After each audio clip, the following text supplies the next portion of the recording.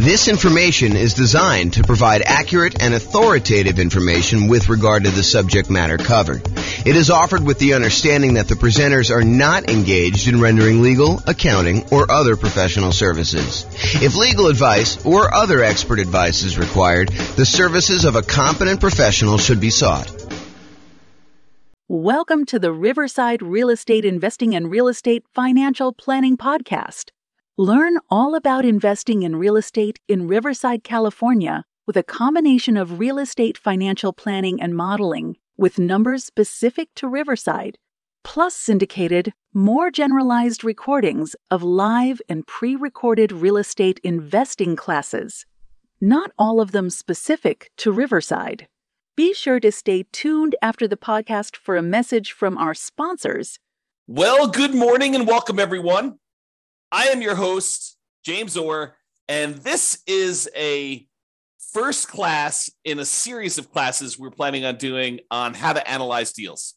So what I'm going to do today is going to be walking you through how to analyze a 20% down rental property, investment property purchase. And so I'm just going to walk you through how to use the world's greatest real estate deal analysis spreadsheet.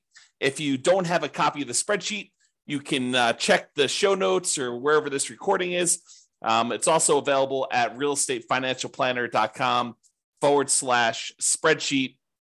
You'll have to have it emailed to you. That way we can keep you abreast of any of the updates or changes we make or any of the new improvements we make in case there's an error somewhere and we need to get it out to you. That's why we require you to register in order to get it, but it's completely free.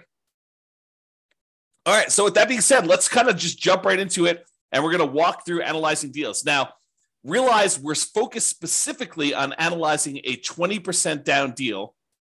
And if you're trying to analyze a deal that's different than this, we're going to cover those in separate classes. So I'm going to try not to go too far off the rails with talking about, if you're doing this type of deal, then we're going to analyze it differently this way. If we're doing this one, we're going to analyze it differently this way.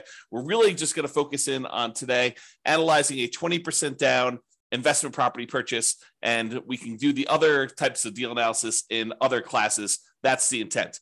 Also, it's not quite done yet, but by the time most of you will listen to this recording, because I'm going to do it well before it arrives on the podcast, but in the show notes, I'll have a link directly to a deal analysis example of a 20% down property in your city specifically. So I'll do all the analysis for the 300 cities. We'll have those posted to the website. So just go ahead and check the show notes and click on the link, and it will walk you through a web-based version of this spreadsheet using numbers from your particular market. And if you happen to be an expert in your market and you're like, James, your numbers are off a little bit here. Purchase prices are usually this, or, rents are usually this, or taxes are usually this. Go ahead and reach out to me so that I can update those, and it will automatically update that for all the modeling we do and all the deal analysis we do in the future. So that being said, let's jump into the deal analysis. So I just pulled up a copy of the world's greatest real estate deal analysis spreadsheet. I did make a couple minor tweaks. I'm working with version 2023.02.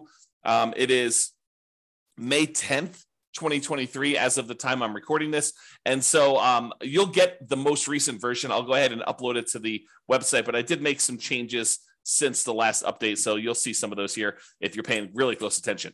All right, so the first thing is let's put in the address. So it's whatever address you're analyzing right now, you could do this. And since this is sort of a sample deal analysis class, I'm just going to put, sample deal analysis class here as the date so that you could see that. This is just a way for you to keep track of what property you're analyzing. That way, when you're saving multiple ones, you know exactly the address you're doing. And for most folks, I would say they are not saving deal analysis spreadsheets for deals that they're not buying. So if you go and you're analyzing deals and you realize, hey, look, this is not a deal for me, I'm going to pass on it. A lot of folks are not saving those. If you make an offer on a property, a lot of folks are saving those. If you buy a property, you're definitely saving those. Or if it's an exceptional deal, if you're like, oh, I would totally buy these in the future, then some folks will save those as, this would have been a good deal had I got my offer accepted, or, had I been ready to buy, or had I had enough down payment, or whatever the version of why you didn't buy that particular property was. And then you can make some notes here to do that. Okay, so you can basically put in whatever your deal analysis thing is. I'll also point out sometimes you'll want to go in and make some modifications to the spreadsheet. Like, you always know what the percentage is for your taxes, or, whatever your numbers are around there. You could go ahead and do like a template for yourself, and then always make a new copy of your template and start there for your deal analysis, instead of trying to use the standard one that we have, which may or may not be ideal for you in your particular situation. Okay, so do that deal analysis. I'm going to basically analyze the property. It's going to be about $400,000. Whoops, not $4 million. So $400,000, and we're going to buy it for $400,000. Now, if you were able to buy this property at a discount, like let's say you're able to get it for $390 or something like that, you could basically put $390 in here, and the calculations will all be correct when you do that. If you have to pay a premium, if, for example, you think the property really is worth $400,000 and you're able to negotiate you have to bid the property up in order to get it, you would put in a premium here as to what the purchase price was. So you may put in, $405 or whatever you had to pay as a additional amount above what the property is worth in order to do that. And so you may have to adjust some of your numbers if you have to pay a premium on your property. For today, we're going to assume for now that you're able to buy the property for what it is listed for. So the property's been sitting on the market for a week or so, and you're not able to go in and negotiate hard because, they're still new on the market and they think that they're going to be able to get their price. And so you're able to make an offer for the exact list price right now. If it's been sitting on the market for a little while, or you're okay, hear no on, getting your offer. If you don't really want it, if it's not that great of a deal, then maybe you decide to come in a little bit light, and you can do that there.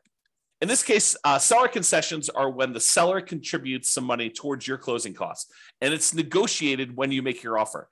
In this case, we're not able to get the seller to pay us any seller concessions, so I'm going to put 0 in there. But if you were able to get the seller to contribute some money to cover some of your closing costs, you'd put in whatever that number was here in seller concessions, and it would show you.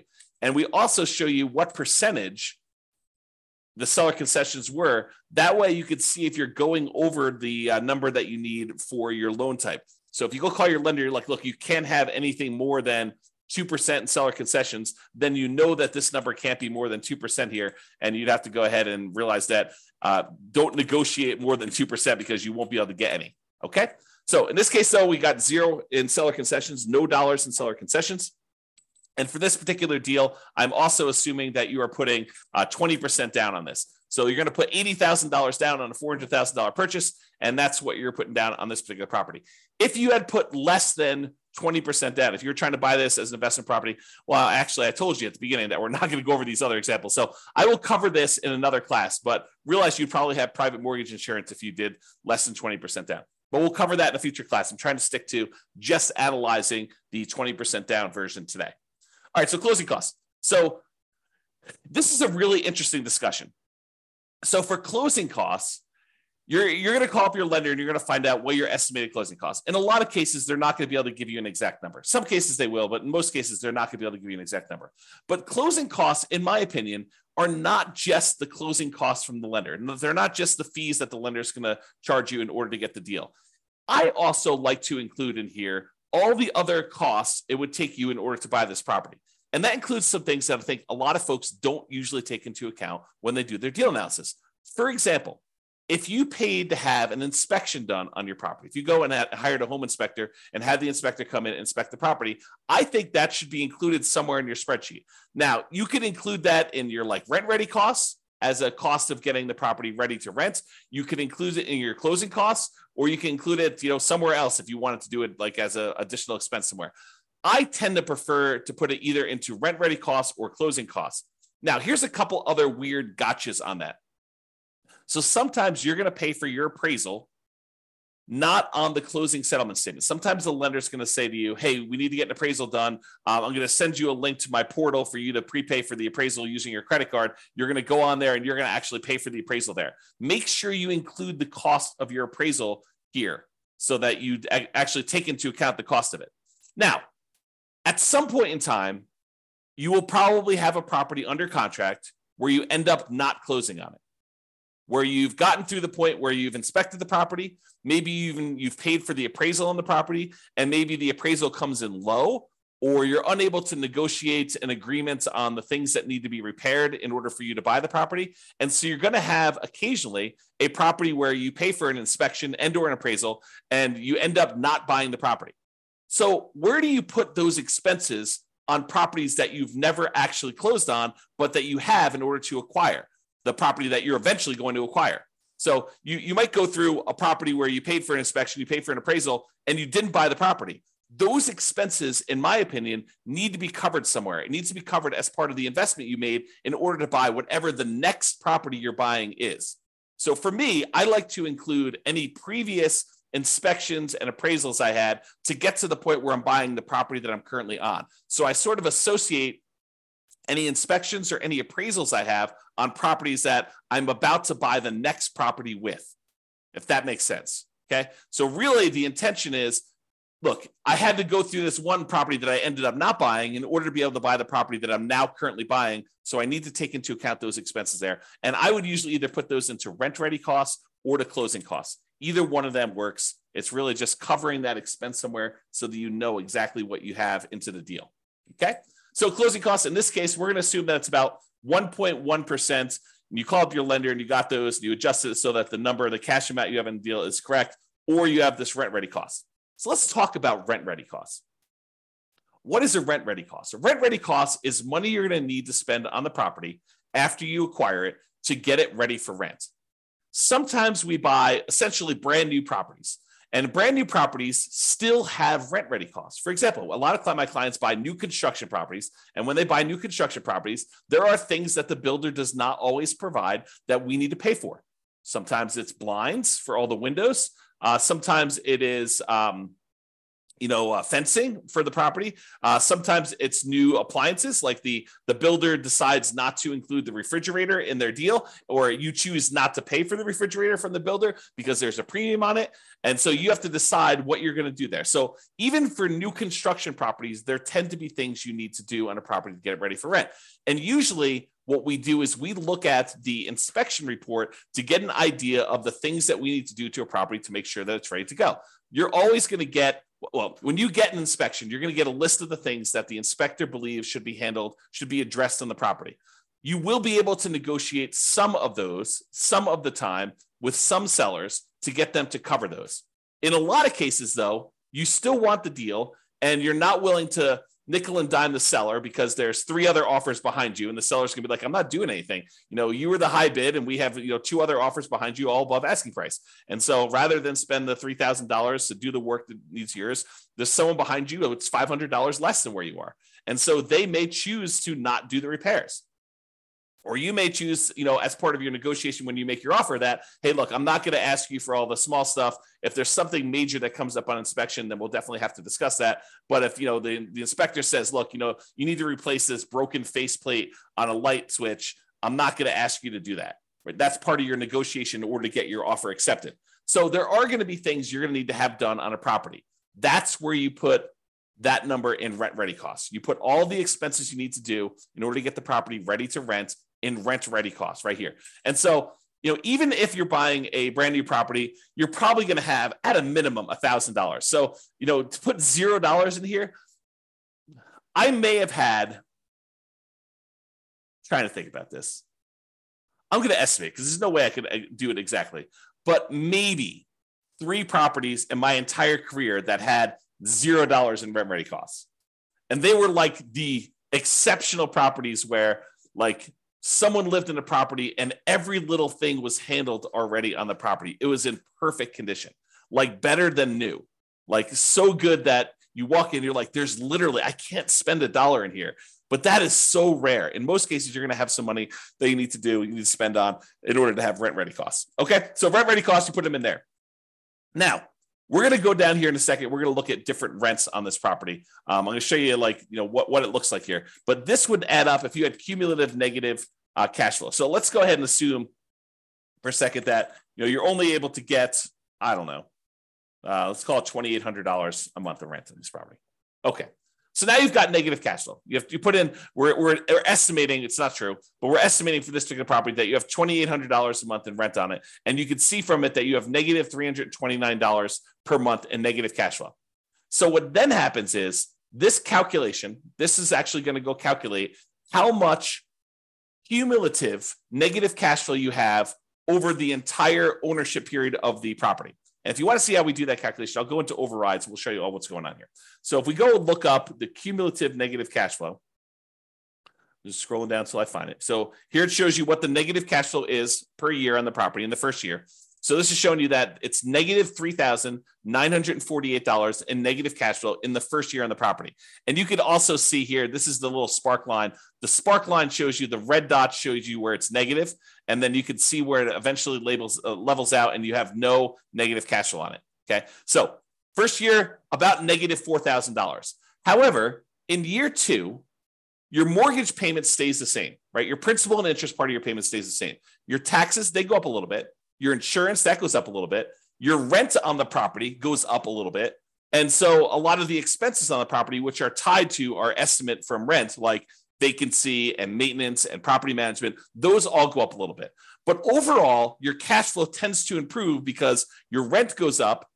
Let's call it 3%, which is what I think we're using here. But your property, your principal and interest part of your payment remains fixed. And that's the largest part of your expense. So what tends to happen is your cash flow tends to improve over time. In this case, because we had negative cash flow to start with, it becomes less negative. If it was positive, it would become more positive. Okay. So in the first year, we had almost $4,000 negative cash flow. But in year 2, we only had negative $3,310. And in year 3, we only had negative $2,652. And in year 4, we only had negative $1,975. And in year 5, whatever it is, we had negative $1,277. In year, whatever this is now, 6, negative $559. And then by the time we get to this year, year 7, we have $0 negative cash flow. So what the software does is it actually sums up all of these numbers for you and tells you what the total amount, the cumulative total of negative cash flow you have over this entire period until you no longer have negative cash flow. So we estimate that you're not going to have negative cash flow on this property. And what it does is, in order to help you be more conservative in your investment, it says, look, if you're going to have negative cash flow on this property, it is more conservative. It is prudent for you to take the total amount of negative cash flow that you're going to have for owning this property and to set it aside when you buy the property as part of your initial investment. Why do I say it that way? Why do I say that your negative cash flow is part of your initial investment? Because what negative cash flow really is it's deferred down payment. And the easiest way for me to show you this is to show you what happens if you put down more. So we have 20% down right now. If I decide to put 25% down, you can see that the negative cash flow is less. Okay. If I put 30% down, the negative cash flow is less. If I put 35% down, then I have no negative cash flow. So really what negative cash flow is it's saying, look, if you had put 35% down, you wouldn't have negative cash flow at all when you bought this property. But because we're choosing to buy a property with less down payments, we're deferring the down payment that we could have put down up front. Now we're choosing to pay that over time in the form of negative cash flow. Another way of saying it is you could go find a better deal if you could find a better deal. But if you're saying, look, I've gone and I've looked at my marketplace, I've analyzed 100 deals, and this is what deals are in my current marketplace with this interest rate, even if I'm looking for the best deals. Sometimes that happens. You could choose to go to a different market. You could choose to apply some of the 88 strategies we have to improve cash flow. Or you could say, look, based on the criteria that I have, the deals that are available in my marketplace, the interest rate environment that we're in, the rents we're able to get, all of those things say, look, if I put 20% down on this deal, it's going to have negative cash flow. And so really what I have is deferred down payment in the amount of $13,721. Okay. Now, what I want to point out to you is it better for you to put the 20% down or to put aside or to put more down and not have the negative cash flow? So in this case, we would have to have $13,721 set aside to address any negative cash flow we had in a particular marketplace, because in this case, we chose to put 20% down. Okay. So it's $13,721. Let's call it $14,000 just to round up. So if we had put 25% down, we went from $80,000 down payment to $100,000 down payment, which means that we put an additional $20,000 down. We had $14,000 in negative cash flow, or now we can put 25% down and we have a $20,000 more and $100,000 down total, and we still have negative cash flow. If we put 35% down, which is about, let's do 34% and see where it is. 34%, 33%. Okay, so 33%. So instead of putting $80,000 down, we could have put $132,000 down and not had negative cash flow. In other words, we could have put $52,000 more down to acquire this property, or we could have set aside $14,000 to address the negative cash flow issue. Would you rather put $52,000 down or put $14,000 more into a savings account to address the negative cash flow issue you have on the property? The choice is yours, right? Because you could have put $52,000 more down, or you could have put $14,000 aside in order to address the negative cash flow. That's the difference, right? That's the difference between putting it up as down payment or setting it aside as deferred down payment in the form of negative cash flow over time. Okay, so let's go back to 20% down. We've had that discussion. So if you had any cumulative negative cash flow, it'll calculate it here, and it will use that as part of your return, because now you have this cumulative negative cash flow in addition to your down payment and your closing costs and your rent ready costs. That becomes part of your investments when we calculate return on investment, because you have to have that money set aside to prudently make this investment in addition to reserves, which we'll talk about here in a minute. All right. Okay.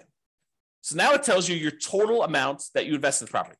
$80,000 for the down payment, $4,400 for closing costs, about $3,000 in rent ready costs in this example, about $13,721 in cumulative negative cash flow that you've just set aside somewhere in a savings account, maybe with your reserves, where you have those ready, available for the negative cash flow that you inevitably get. I don't want to confuse the issue. However, this is probably not the amount of money that you will need for your negative cash flow, because we do have some cash flow from depreciation. When you buy a rental property, you get tax benefits of owning the rental property. Those tax benefits can be used to look like cash flow, cash flow from depreciation. The tax benefit is called depreciation, so we call it cash flow from depreciation. So you could actually say in each paycheck you get from your job, you say, look, I know at the end of the year, I'm going to get this depreciation benefit by owning this rental property. So instead of actually just waiting to the end of the year for my tax return to be done and getting a refund by overpaying my taxes, what I could do is I could go into my job, my employer, go to HR and tell them, look, I would like to make some adjustments to my exemptions because I know that I'm getting about this amount back on my taxes at the end of the year. So I can adjust my exemptions so that I get more in each paycheck that I could then use to address the negative cash flow on the rental property, or to supplement positive cash flow if you were getting positive cash flow. It doesn't have to be negative. So in this case, it shows you that using the below market rent that we just put in here for this example, that negative $329 in cash flow plus $206 in cash flow from depreciation, which we've estimated based on our effective income tax rate. So you have to put it in here to estimate it. It's based on your actual income tax rate. But in this case, we just use an estimate. You can put whatever your number is here. So now we're saying that $206 is expected to be cash flow from depreciation, negative $329 from cash flow. So really the total between these two is the sum of these, or negative 123. So it's not really negative 329. It's really negative 123. So this is conservative. Okay. That's why we're saying it's more conservative to do it this way, even though really you're not going to have anywhere near that much negative cash flow. It's going to be more like negative $123 a month instead of negative $329 a month because of the tax benefits, the cash flow from depreciation. All right. I think I covered that. So this calculates your mortgage amount. Then you're going to call up and you're going to get your mortgage interest rate from your lender. In this case, since we're putting 20% down, it's probably going to be in the 7% range right now, maybe even a little bit more. All right. So that's going to adjust your cash flow a little bit too. We're going to do a 30-year loan, 360 months. You'd get that from your lender too. If you're going to decide to do a 15-year loan, you'd get that, it'd be 180. In this case, we're doing a 30-year, 7% down, 7% interest rate, 20% down loan to do that. If you had private mortgage insurance, you put it here. We're not going to cover that today because you put 20% down and you don't have private mortgage insurance when you put 20% down in the property. Then the income on the property. So I had put this arbitrarily low to have this whole discussion about cumulative negative cash flow. In this case, let's say that rent is $3,200 a month, which means that you're getting a slightly negative cash flow on this particular property as of right now with the current assumptions. Okay, so it's showing you what your negative cash flow is so far, which we're going to make some adjustments here. It's actually going to change a little bit. All right. Vacancy rate. So vacancy rate is not an exact number. And I'll give you an example to prove this to you. let's say you have a property whose rent is really $3,200 a month. That's fair market rent. But let's say you decide you're going to rent this property. You really want to have no vacancy. So you're going to decide to rent this for $1,000 a month. It's supposed to be $3,200 a month, but you're going to decide to rent it for $1,000 a month. Are you going to have a lot of vacancy if you're advertising a property at $1,000 a month? Probably not. Your vacancy is going to be very, very, very, very low if you do that. What if you decide it's a $3,200 a month rental property that you're going to try to get $4,500 a month? Are you likely to have more vacancy then? Sure, you're trying to get above market rent to do that. So really, vacancy is a function of the rent that you charge. And rent is not exact either. In most cases, rent is a small range, right? No two properties are completely identical, and no two people are completely identical. And so rent tends to be this slight range. It could be really $3,100 to $3,300 or $3,000 to $3,400. So there's this range of what rents could actually be. And you might find that one of the things we recommend is you start 60 to 90 days ahead of your current tenant leaving the property. So 90 days before your current lease is up with your current tenant, you approach the tenant, you say, look, rents are going to be this if you renew. Are you going to renew? We need to know because we're going to start marketing the property and we want to get our next tenant lined up before you move out. And so they're like, I don't know what I'm going to do. I'm going to make a decision. So usually within a week or so, they tell you what they're going to do. I plan on renewing. And either they renew and you don't need to worry about anything, or they tell you we're planning on moving out. Great, you're moving out. Now what you do is you go start marketing your property for rent. And what we tend to do is we start at a much higher rent than we think we can get. We're sort of testing the market because we have 60 to 90 days left before we have to find a tenant. So we start at this higher price. We see if we get any calls. You don't get any calls, we drop it a little bit and we keep marketing. Don't get any calls, we drop it a little bit, keep marketing. We start getting one or two calls. Okay, we drop it a little bit until we're finding that sweet spot of testing the higher rent. That way we get the highest possible rent we can get by starting early and testing high price. That's how you do it. So if you do that, if you're starting 60 to 90 days ahead of time and you're testing your rent and you're coming down after marketing it for a week or so, then you should have, over a long period of time, on any given rental period, it could be higher than this, but over a long period of time, your vacancy rate should be about 3%. You can choose to change your dynamics, try to get a higher rent, not start 60 to 90 days ahead of time, and you could have a higher vacancy rate.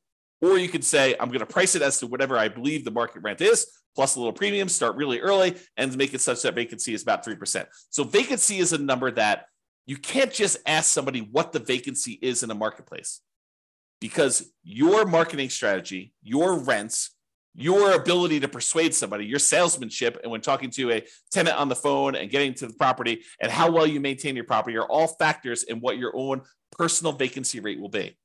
Sure, you can use the vacancy rate for a market as a guide as to what we're seeing, but that should help you adjust your other metrics too, not just vacancy. Okay, so I'm going to use 3%, but really vacancy is a number that you said. I think somewhere between 3 and 5 seems really reasonable for most folks. Property taxes. So for property taxes, you're going to actually look in the MLS or the county's records. You're going to get the property taxes for this particular property.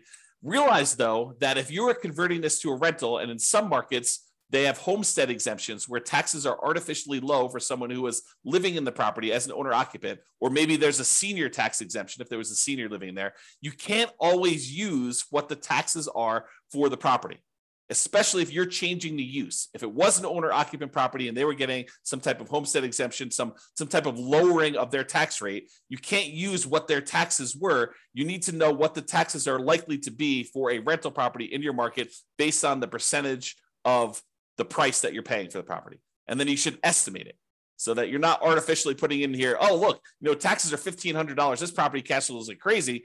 But really, when you buy the property, as soon as they reassess the property and they adjust it for you being a non-owner occupant investor owning the property, they're going to go up to $3,000 a year. You can't do it that way. You need to adjust it yourself so that you can estimate what the property taxes are going to be for you in your particular situation. Okay. So you can't just look it up and put it in here. You need to think about it. You need to make sure that it makes sense for you. All right. Property insurance. You're going to call up your insurance agent. You're going to get a quote for a property. Usually what we do is we get a quote for a property like this. We're looking at, in this case, $400,000 properties. So you're going to talk to your insurance agent and say, look, I'm looking at properties between $350,000 and $450,000. They got these types of characteristics. what is a property insurance quote that I could use for those? And what would it be if it was on the low end, the 350,000 side, or what would it be if it's on the high end of the 450,000 side? And you're going to get an estimate from them. Now, if you decide you're going to pursue this property, like you're about to write an offer, or you are, under contract to buy the property and you're in your due diligence period, this is when you firm up your numbers. You're not calling, in most cases, you're not calling your insurance agent every time you're analyzing a deal.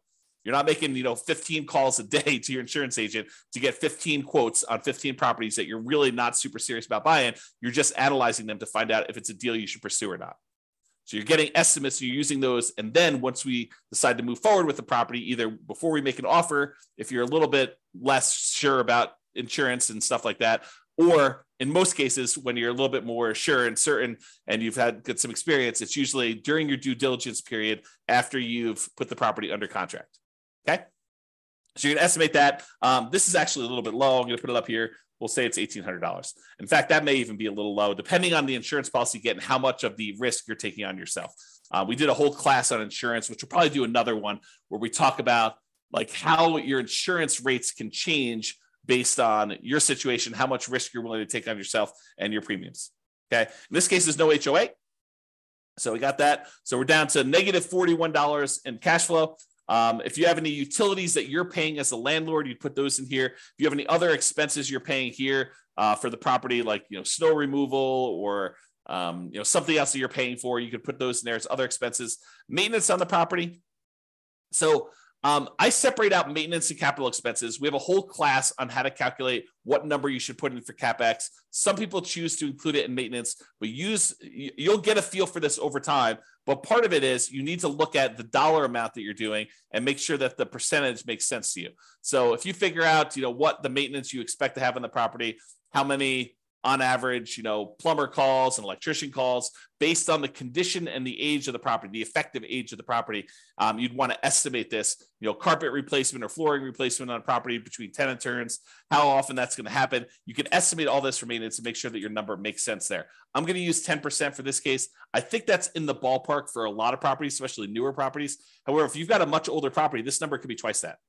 So just realize that, that this could be a wide-ranging number depending on the quality of your property, and realize that you need to adjust for that. The capital expense number, when you go through the capital expense worksheet, you'll see that this number is usually pretty significant because you should be setting aside money for that roof. It's coming.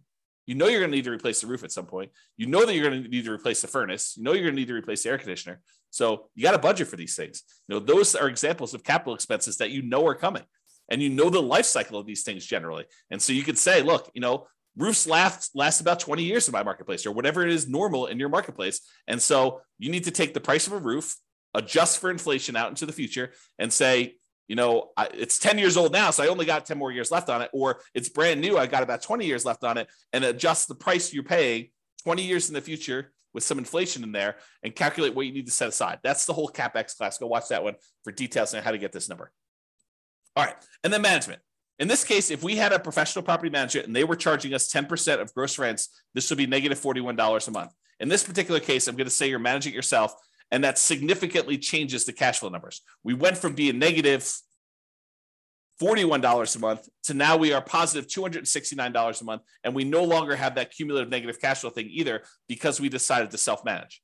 If you're going to hire a professional property manager, put this in here. If you're going to say, look, I actually have some hard costs of doing property management. I need signs, I need lockboxes, I need all that stuff. And you want to set aside a certain number in here. Maybe you decide to put in, not 0.5 there, 0.005. And you're like, look, I need to set aside about, probably that's even a little high. Let's do 3.5. So I'm going to set aside, about $130 a month to cover my hard costs of having to manage this property, printing statements, mailing things, the software I use to manage my own properties, the signs, the lock boxes, all that other stuff. I'm going to put a hard cost in here to kind of account for my management costs. I think that's reasonable. If you're going to actually hire a professional property manager, a lot of those costs are going to be covered by them and you can put in the full number. Some people will choose to put zero in here. I think that's less than ideal, but you should probably put something in there even for your own costs. All right. Then we estimate what the land is worth because when we calculate depreciation, we cannot calculate the value of the land when we calculate our depreciation, it's only the value of the building. So we estimate what the land is. A lot of times you can get this from your CPA, or if you go onto the county website, sometimes they'll tell you what the value of the land is estimated at, and you can then use that as a defensible position for putting in what the land value is, and you can use the rest of your purchase price as the value of the property, which we do automatically in the spreadsheet. So put in whatever land value is. It shows you what the dollar is. If this is a residential property, which if you're renting to people, it probably is. If it's commercial, you put in C here, and that would adjust your depreciation period. In this case, we're using R. And then whatever your estimated effective income tax rate, again, we're estimating your tax benefits. This is not intended to do your taxes for you and tell you what your tax rate is and then be able to show you that. So estimate what your effective income tax rate is. Go look at your last year's tax return and go ahead and use that. As if you don't know, go ahead and do it that way. And then you can put in a number here. I think 20% is probably a pretty good number for some folks. I mean, not everybody, but you can do that. All right. So that being said, you put in all your numbers. Now we're ready to do some analysis.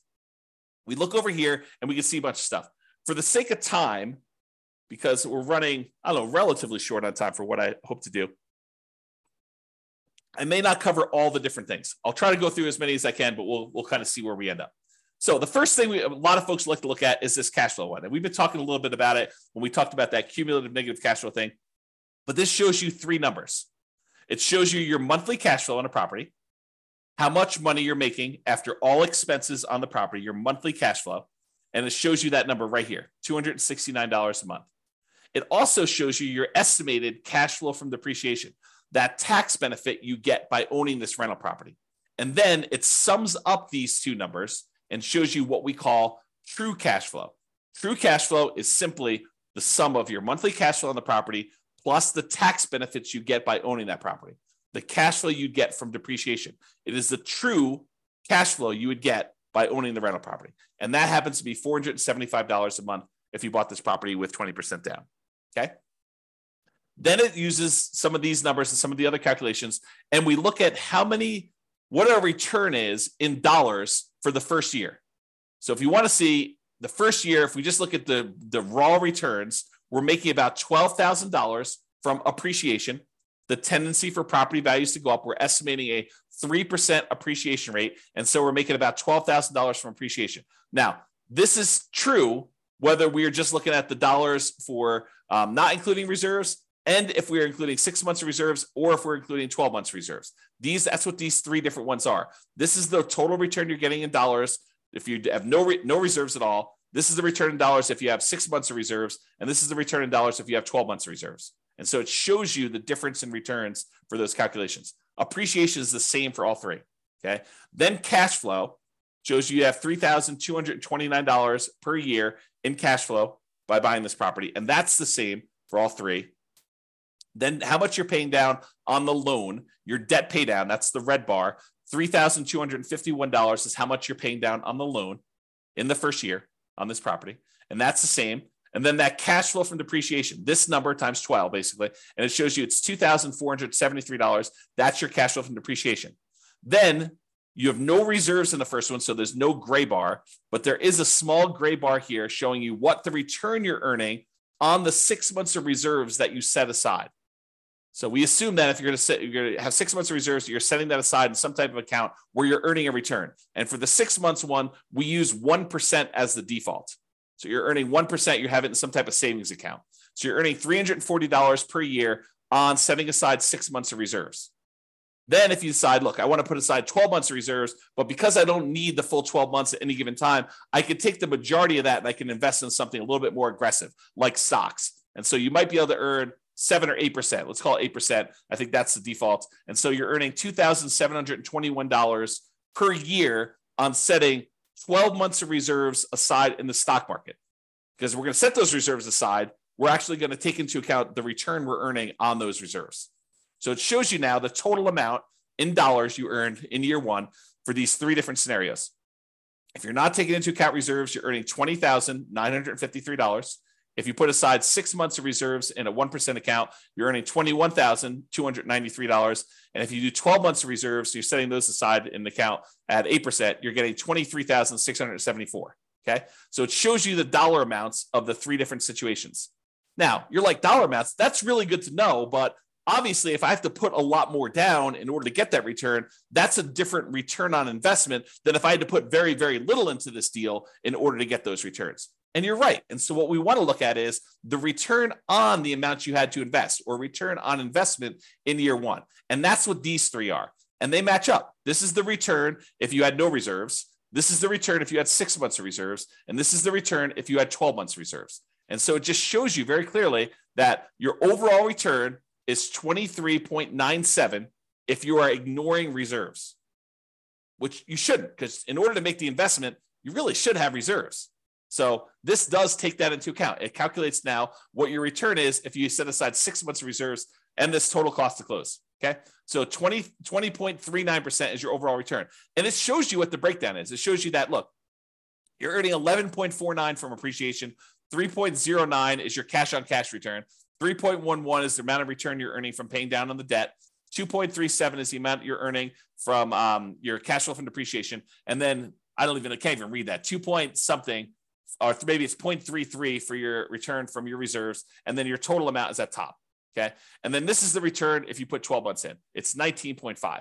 So the dollar amount you earned by having 6 months or 12 months of reserves actually increased the more you put aside in reserves. But now the return you're getting on the investment, which includes the reserves in the denominator, actually goes down. So it suppresses your return by having this amount in the denominator, by having this amount that you needed to invest in order to acquire the property. So if you were going to lie at a cocktail party and tell them about how great your return was, and you were going to ignore reserves, you'd tell them 23.97.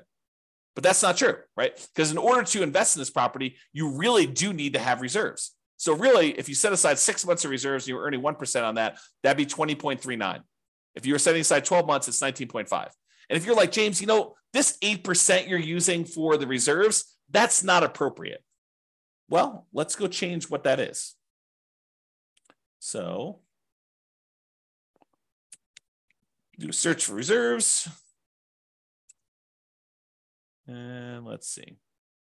So here you go. The rate of return you're earning on the 6 months reserves, we have it at 1%, but you could override this. So the rate of return we're earning on the 12 months is 8%. So let's go ahead and change it. Let's say, I'm only really earning 4%. Great. Let's put it 4%. It'll adjust all these other ones. If you want it to go back up to 8% in year two, you can have it do that. I'll go ahead and leave it out for now. And then we go back here, and provided the software is working, it changes that number for you. So now it recalculates it. It recalculates what you're actually earning on that and what the overall return is. And you can override that for any year. You can override any number, right? You can change the return for that. You can change the return in dollars you're earning. You can do anything you want here and override any of those numbers. That's what all the overrides are for. Okay. Also, the interesting thing about overrides, which we'll cover in a class, probably not soon, but eventually, is because the way it's set up with all these overrides for all these different years, now we could track and see how your investment performs over time. You could put in what your actual appreciation was in year one. You could actually put in what your cash flow was in year one. You put in what your actual debt pay down was in year one and your depreciation benefit was in year one. And then we could see how your investment performs because you're using real numbers. So this could be a tool now, not only to do deal analysis when you acquire a property, it could also be your deal analysis over time to keep track of how your investment performs. Okay. And we'll talk about that in another class. All right, so now you're looking at this. And with these three numbers, I think for most people, that's what they're looking at to make a determination as to whether they invest. A lot of times they're looking at cash flow. A lot of times they're looking at their returns. A lot of times they're looking at this cash on cash return on investment, which is the green percentage as to how much they invested. And they're looking at overall, is this a profitable investment for me? I'm making $21,000 or so by making this investment. And it's about a 20% return. Is that meet your deal criteria? Is that something that gets you excited about buying this property? For some people, it's like, yeah, that's a lot better than what I'm doing elsewhere. Other people, it's like, heck no, I'm not getting out of bed for, less than 50% return or 100% return. It really depends on you, the types of deals you're doing, the type of strategy you're doing, your marketplace, and the economics that are going on. And so you got to decide what a deal is for you. Okay. So those are the top three. Let's talk about some other ones. This shows you your returns if you sold the property at this year. So if we look at year 6, you can kind of see the return you're getting is this 3 different returns, but it shows you the range of what they are if you sold the property. And it does take into account the expenses of sale. Your real estate commission going out, your share of closing costs when you sell a property, your depreciation recapture tax, and your capital gains tax rate. So it does take those into account when it calculates your returns when sold. It shows you a simple annualized return on investment number, a compounding return on investment number, or compounding annual growth rate is another way of looking at that, or the internal rate of return if you like those. So it has all three flavors of your return, depending on which one you like, and you can see what the overall return is. And you can see how those diverge over time and what they end up being. Now, you're like, hey, what are you using for the real estate commission going out? Because I'm an agent, I'm only paying half, or, I don't have, I'm not going to have depreciation recapture tax or capital gains tax because of this situation, do 1031 or whatever. Well, we've got the ability to override those as well, right? So you can go look at what those are, and you can say, look, I'm only going to have a real estate license for the next 5 years. So for the next 5 years, it's going to be, 3%. And then after those 5 years, then it's going to go back up to 6%. You can adjust those, and the software will then go do that math for you and show you how it affects your return by doing all that. Okay, so that's why it's designed to do the overrides the way it is. All right, but for now, it's going to be normal. All right, so you can next see all those returns. If you're a cap rate person, you're like, look, James, all this cash on cash is really nice, but I'm really a cap rate guy or gal. I want to see what cap rate is. Great, here's your cap rate. So it shows you cap rate over the first 5 years. It is the gray bar here, 7.19, 7.41, 7.63, 7.86, or 8.1. And this green one is your cash on cash return on investment. And some people like to look at the differences between those. So they're plotted on the same chart for you if you want to do that. These are the same numbers that are here though, right? So we're showing you the numbers for this return on investment number without the reserves. Okay. So these are more traditional non-reserve based calculations of these. Okay. Now, return on true net equity. So this brings up a discussion about what true net equity is. So true net equity is the amount of equity you would get if you sold the property and walked away. This is after your closing costs, after the real estate commissions, after capital gains taxes, and after your depreciation recapture taxes. Because when you sell a property, you don't get the difference between sale price and the amount you owe. That is, while we call that equity, that's not a real number. It's an imaginary number. Because if you were to go to sell that property, well, you're going to take a little off the top for your real estate commissions. They're going to take a little bit for closing costs. They're going to take a little bit for, your capital gains taxes, and they're going to take a little bit for depreciation recapture. So really what you're left over with is a much smaller number. That's true net equity. It's the amount you walk away with after all those expenses of sale. And if you're thinking about it, don't you want to know what the return you're earning is, how much appreciation you earn on that amount that you're going to walk away with? Because if you were going to go sell this property, you'd want to know what return you need to beat with that new investment. And so we want to know what the return we're earning on the small amount that's going to remain when we sell the property. And so this shows you all of your returns for appreciation, cash flow, debt pay down, and depreciation, the cash flow from depreciation. And then it shows you the total of all these. So your total return on true net equity in the beginning is pushing 34% and change. Okay. But over time, your return on true net equity typically goes down because your equity tends to grow, and the returns, even though some of them grow, some of them stay the same, but the returns tend to grow slower than your equity does. And so what happens is it tends to, over time, your return on true net equity tends to decline over time for most of the returns. We'll cover that in another class. Okay. All right. Then these are really easy to cover. I might actually get through this. So these are really easy to cover gross potential income, your gross operating income, your operating expenses, and your NOI, your net operating income. It just shows you your key metrics for year one. If ever you want to see these for any of the other years, it calculates all of them here. So you can go see what right here. Monthly gross potential income shows you that. Monthly gross operating income, annual gross potential and annual gross operating income. Then it calculates a whole bunch of expenses on here, shows you your annual operating expenses and your net operating income on all these. And so you can go look at them. And if you wanted to override any, if you're like, hey, look, my net operating income in year two was this, you can go ahead and use any of the overrides for any of these numbers, honestly. I basically made everything overrideable so that you could override whatever you want. All right, so it does all those. Then your annual non-loan expenses, how much you're putting aside for vacancy, how much you're losing for vacancy, really.